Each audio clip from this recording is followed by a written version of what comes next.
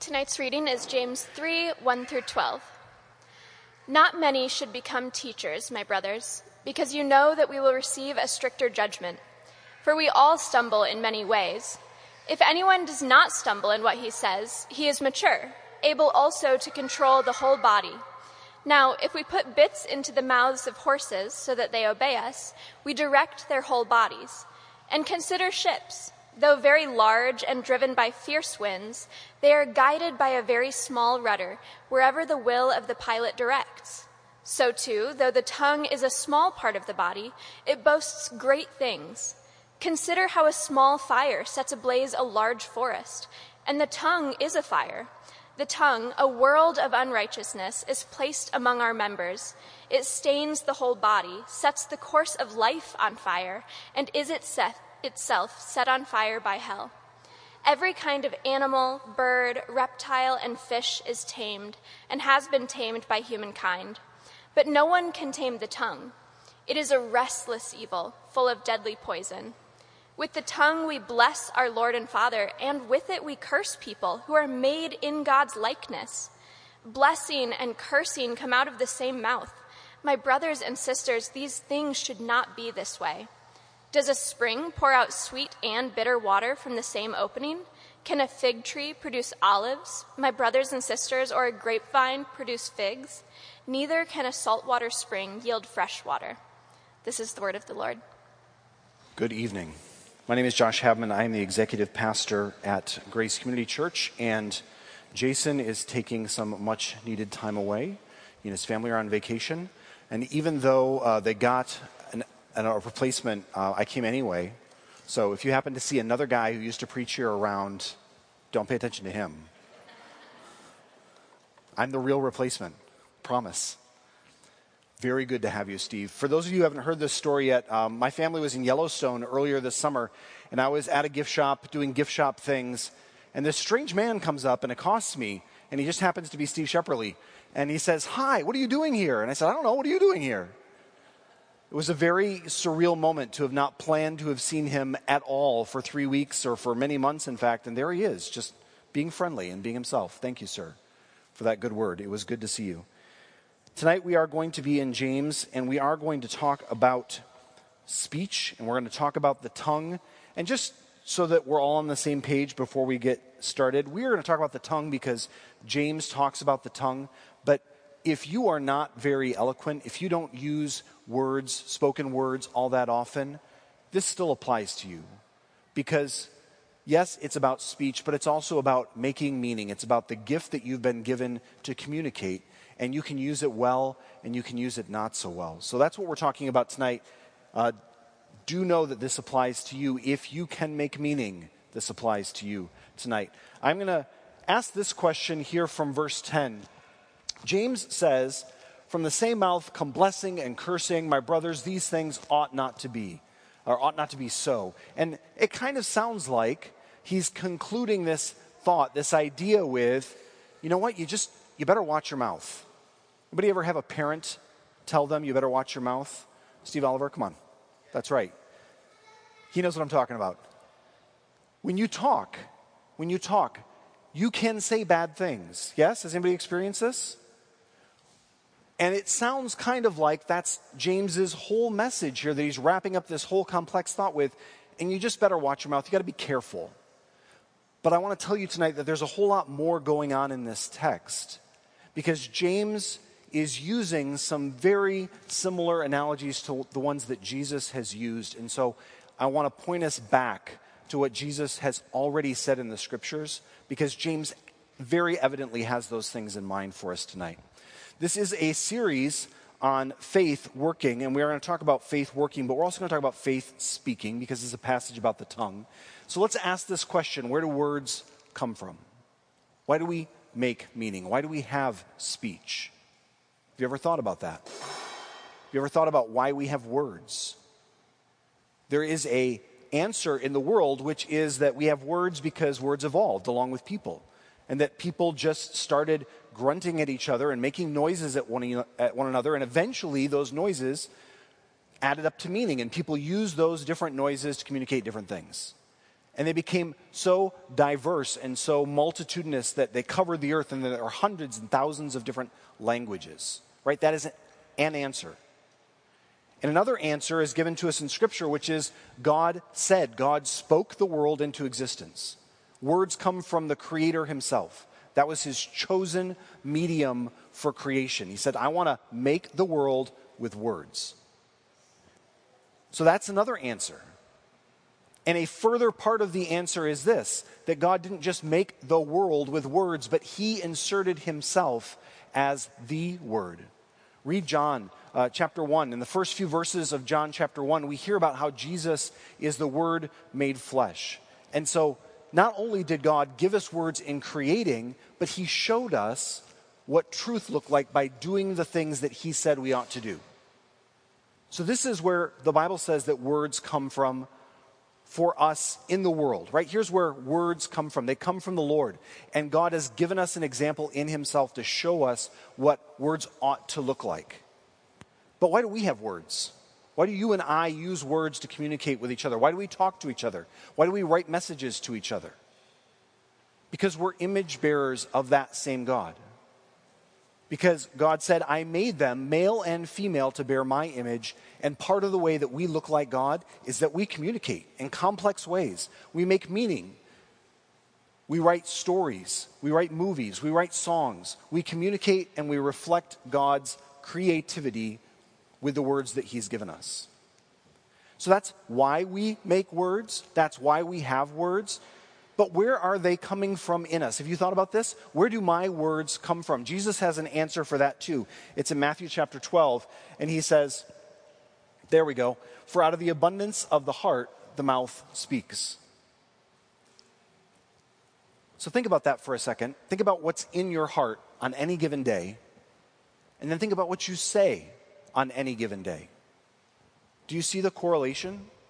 Is it obvious to you when you think about the words that are coming out of your mouth, what is in your heart? It may not be.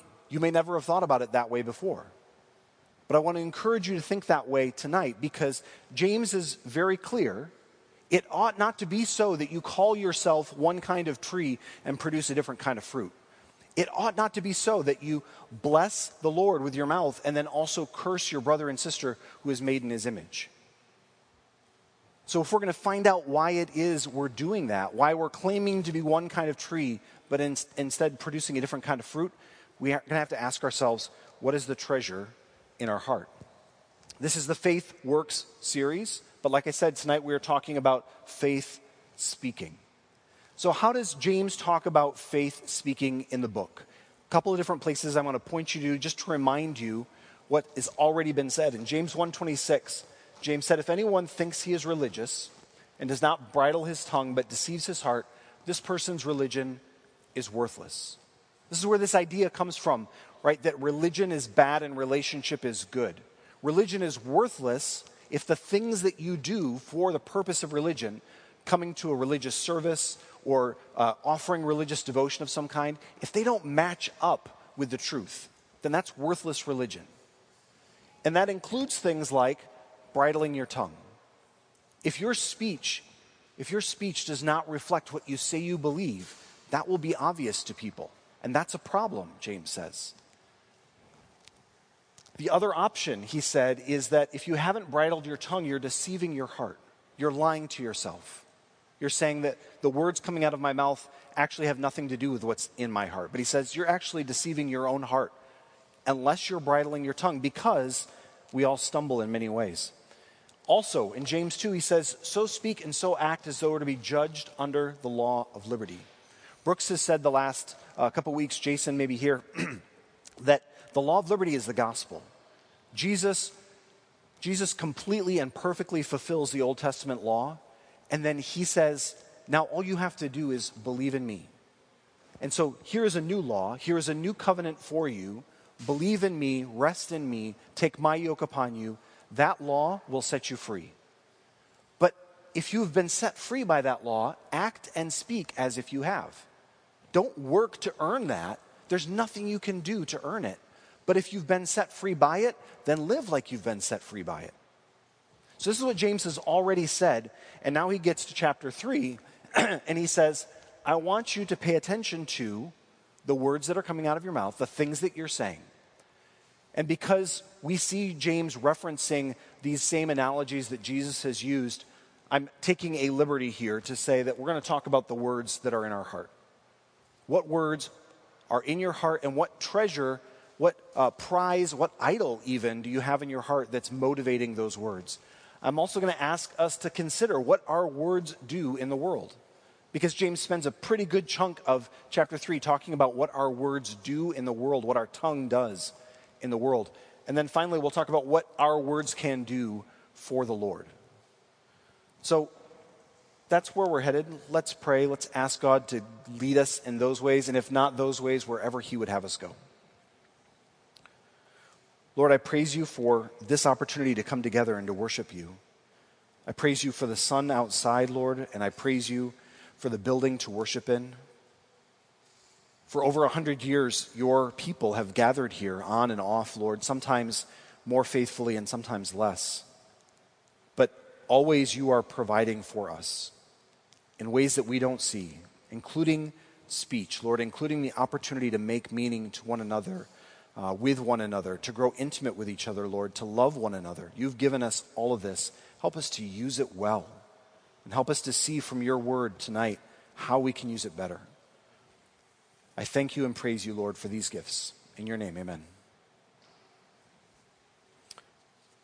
Okay, some historical context as we get started in this passage in James.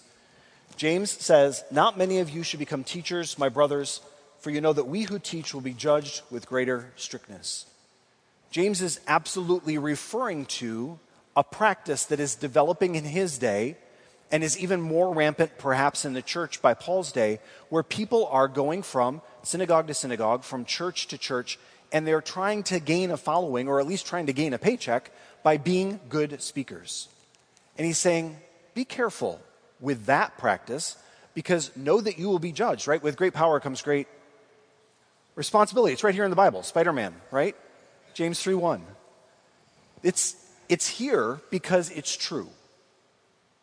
James says, watch out, because you will be judged. If you set out to teach, understand that you will be judged more strictly.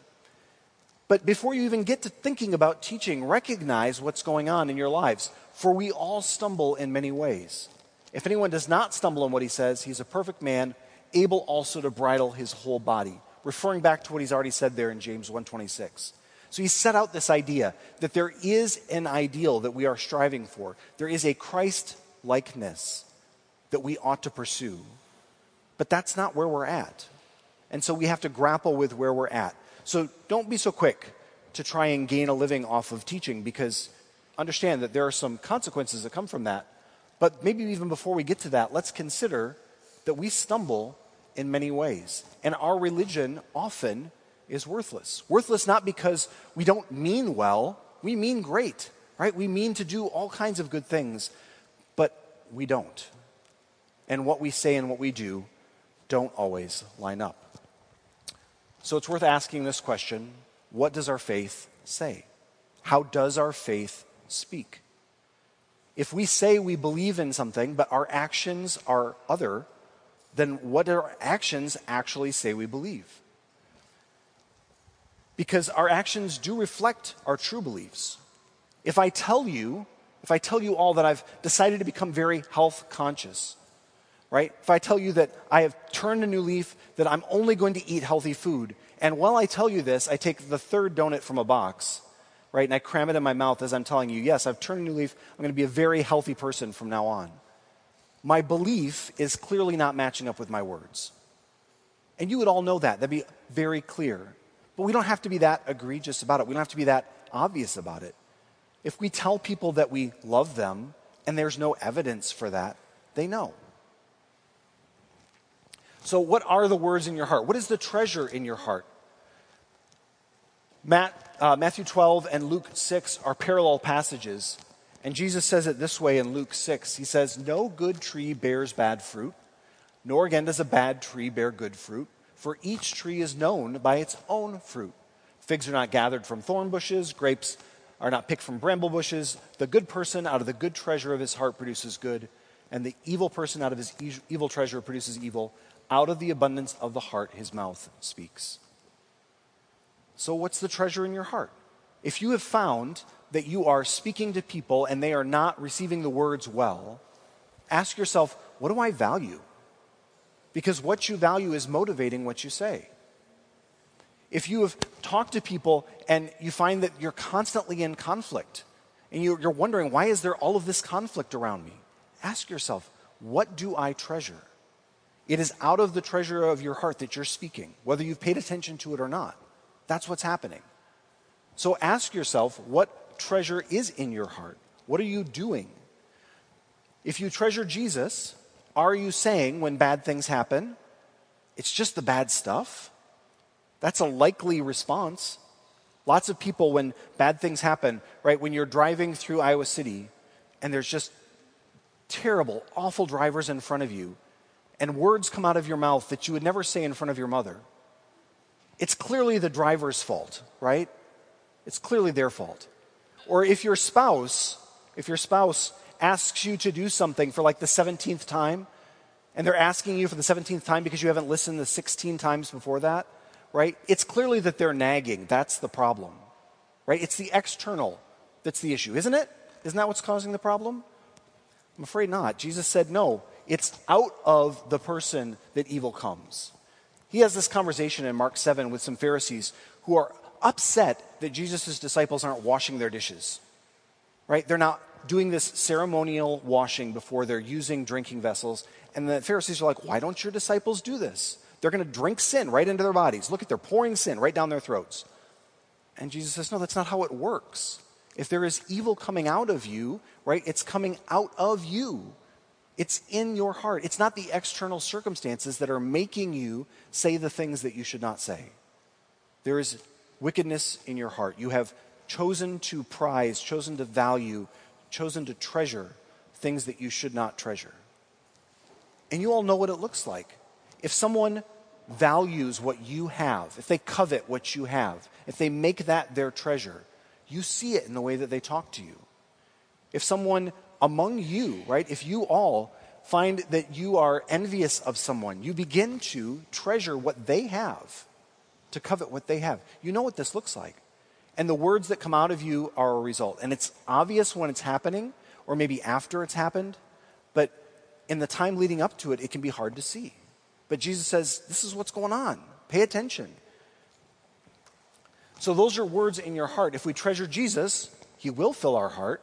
And if our heart is filled with Christ, the overflow of that heart will be a faith that speaks as Christ spoke in truth and love. But that's not where we find ourselves. So what's going on? Is it true that we don't treasure Jesus? Or is it that we're trying to bring in other treasures alongside? Is it that we're trying to have both? Some of you buy groceries for your home. Some of them you buy groceries for a whole family, sometimes just for a roommate, right? And there is a difference. You guys all know where I'm going here, I think. There's a difference between the food that you intend for your family to eat and the food that you buy for yourself, right? Anybody ever do this? Anybody ever buy a certain kind of snack or maybe candy that you put in a special cupboard or drawer that you don't tell anybody else about and you hope that they don't find? Nobody's ever done that, right? Why do you do that? You do that because you don't want those people that live with you, to have access to that treasure.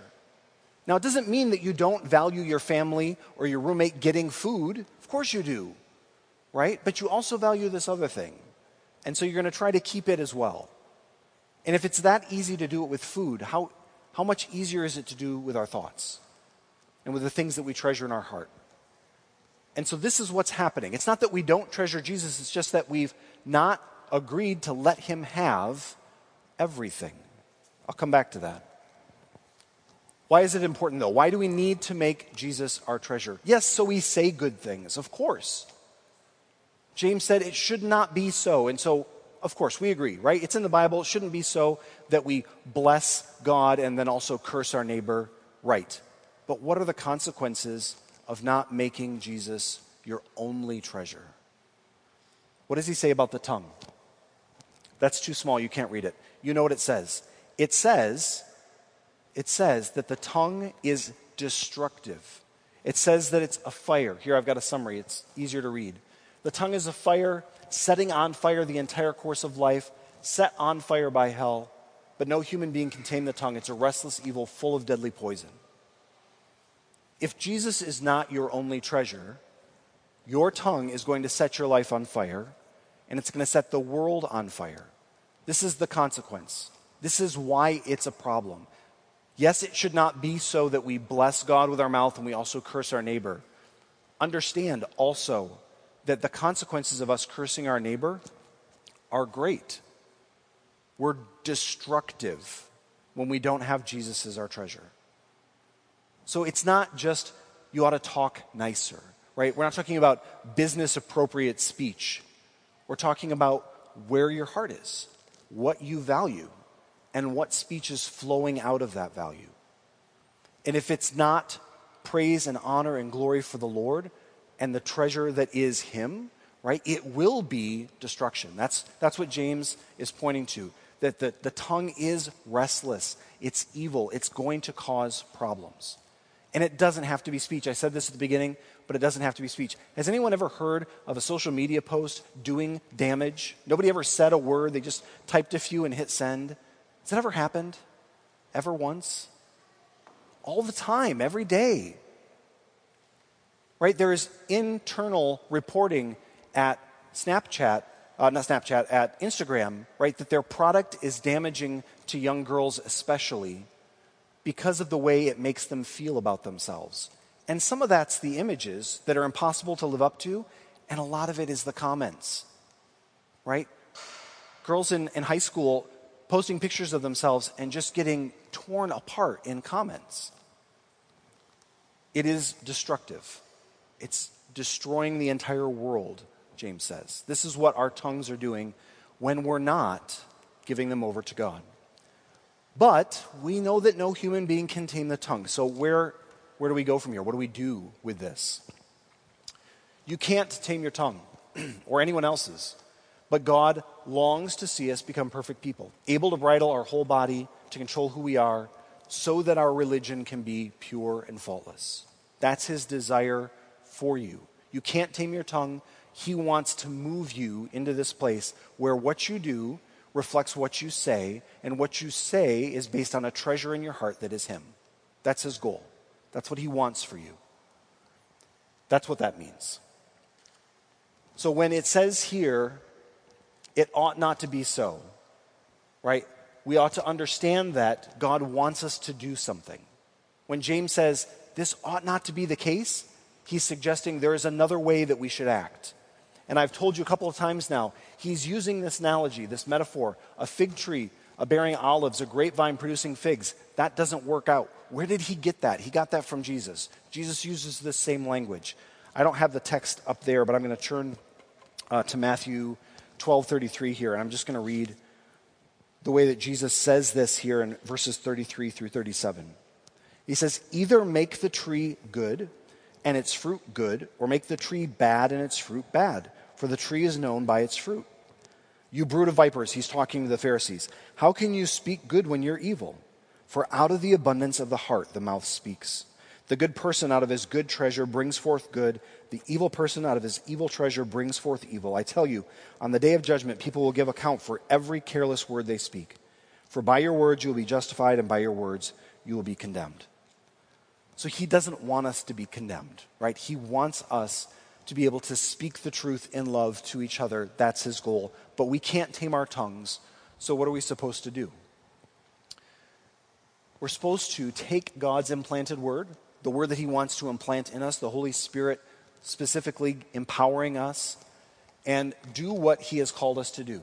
James 1:21 says, put away all filthiness and rampant wickedness and receive with meekness the implanted word, which is able to save your souls. Jesus implanted in us. The Holy Spirit implanted in us. This is what James is talking about, and this is what Jesus is offering us. We can't tame our own tongue. He can. But we're going to have to get rid of some stuff to do that. And it says filthiness and rampant wickedness here. And to get rid of filthiness and rampant wickedness, we have to repent, right? We have to turn around. We have to go the other direction. And what are we repenting of? whatever we have treasured over and above God, whatever we have treasured alongside of Jesus, right? Jesus, you are my treasure and also my box of chocolate, right? Jesus, you are my treasure and also this thing that I want really bad. We have to let it go. We have to turn away from it and accept the Holy Spirit in our hearts, accept Christ in our souls, and then we can do what Christ commands us. It's a gift, right? It's a free gift. Don't ever hear us say at Grace that you have to work for your salvation. If anybody up here says you have to work for your salvation, you should come and drag them out. So this is not about doing the right thing so that you would be saved. This is about doing the right thing because you've been saved. And one more time, I'm going to go back to Jesus in Luke. He says, "Why do you call me Lord and not do what I tell you?" Why would you give me that title? Why would you call me Lord? What's a Lord? A Lord is a person who rules over you. It's a person you have submitted yourself to. Why would you use your tongue to call me Lord and not do what I've said? And then there's this passage here about building your house on a rock or building your house on the sand. And there used to be a song that was sung in Sunday school about this sort of thing, right? There were actions. It was great. Kids don't know. I tried this in North Liberty this morning. People were looking at me like this. I had some people over 50 that were waving and smiling, but everybody else, they had no idea what I was talking about. I used to think that this passage was just about wisdom. It's just wise, right? We live in Iowa. There are lots of floodplains, especially right here in Iowa. You don't build your house on sand. That's foolish, right? Don't build your house on sand. It'll get wiped away the next time there's a flood. True. But this is about obedience. It is about wisdom, but this is about obedience. And Jesus says, I've saved you. So if you're going to call me Lord, obey me. Trust me. Don't just be content to know that I saved you. Do something with this gift. Build your house on this rock. Do what I have told you to do. And then when floodwaters come in, you'll find that you've got a firm foundation. Make me your treasure, and you will find that the words that come out of your mouth, the words that you speak, are honoring and pleasing to me. So words for the Lord, they require us to bridle our tongue and our whole body and to do what Jesus says, to build our life on him, to make him our treasure. And so that will mean getting rid of other treasures, and that will be difficult. And it will mean that there will be circumstances that you face that are difficult, and you're going to want to blame your response on those circumstances. I was bullied when I was a kid. It was a true bullying situation. I just didn't feel bad. There was another kid who was bigger than me who picked on me. Right? I was not always this giant person that you see before you. I was a smaller person at one point in time, and a bigger person picked on me. That was a real thing. But him picking on me had nothing to do with the way I responded to him. And by no means is bullying the worst circumstance that you all have faced. You have faced many awful things, no doubt. Sometimes at the hands of your family members. Sometimes the people who call you the worst names are the people who are supposed to love you the most. So this is real. This is true. Circumstances can be terrible. But we know that Jesus, who was literally killed by the people he sent to save, he says, Father, forgive them, for they don't know what they're doing. So we know that it is possible to love, to bless and not curse, even in the worst circumstances. We see that. We see that Jesus does it. And you might say, but he's Jesus. Yes. And he's given us himself. He's given us his Holy Spirit so that we can be like him. So when obedience is hard, be meek enough to admit that you have things that you are probably treasuring more than Christ. Receive the word that he wants to implant in you, himself. Receive that. And let him take away everything else. Trust him. Know that whatever you've chosen for yourself is not as good as what he's going to choose for you. And then praise him for your salvation and submit to his sanctification. This is a whole life thing, right? Sanctification is not a one and done, like I went to sanctification on Saturday and now I'm good. It would be great, right? We would feel better about that probably, but that's not the way God chooses to work in us. He is always wanting to work on us more this side of heaven. He is always making us more like himself. So praise him for your salvation, and then trust that he's going to work on you. He's going to work through you. He wants to be the treasure in your heart, and he wants to flow out of you into other people's lives. That's his desire for you. Not just that you would do good works so that you've done good things, but so that when people hear your voice and they see your actions, that matches up, and then they want to know, where does that come from? Because that's not normal. We don't see that very often. So when it happens, it's from him. There's one more slide here, and it doesn't really apply to this group, but I'm going to ask you to think about it tonight. We had communion in North Liberty this morning. We're not having communion here. I don't want you to be confused. But I do want you to think about this as we close. When Jesus gives his body and his blood to his disciples at the Last Supper in the form of bread and wine, he says, do this in remembrance of me. And in so often as you do it, you proclaim, you speak, you announce the Lord's death until he returns. So think about that tonight as we close, as we wrap up and you go out from this place. How are you going to proclaim the Lord's death going forth? How are you going to proclaim his death and his resurrection until he returns? How are you going to love each other? What are you going to do? Not because your actions are going to save you, but because people need to hear Jesus. Let's pray. God, I praise you and thank you for these words from James. I thank you for your words, Lord Jesus, showing us what is inside of us is producing fruit.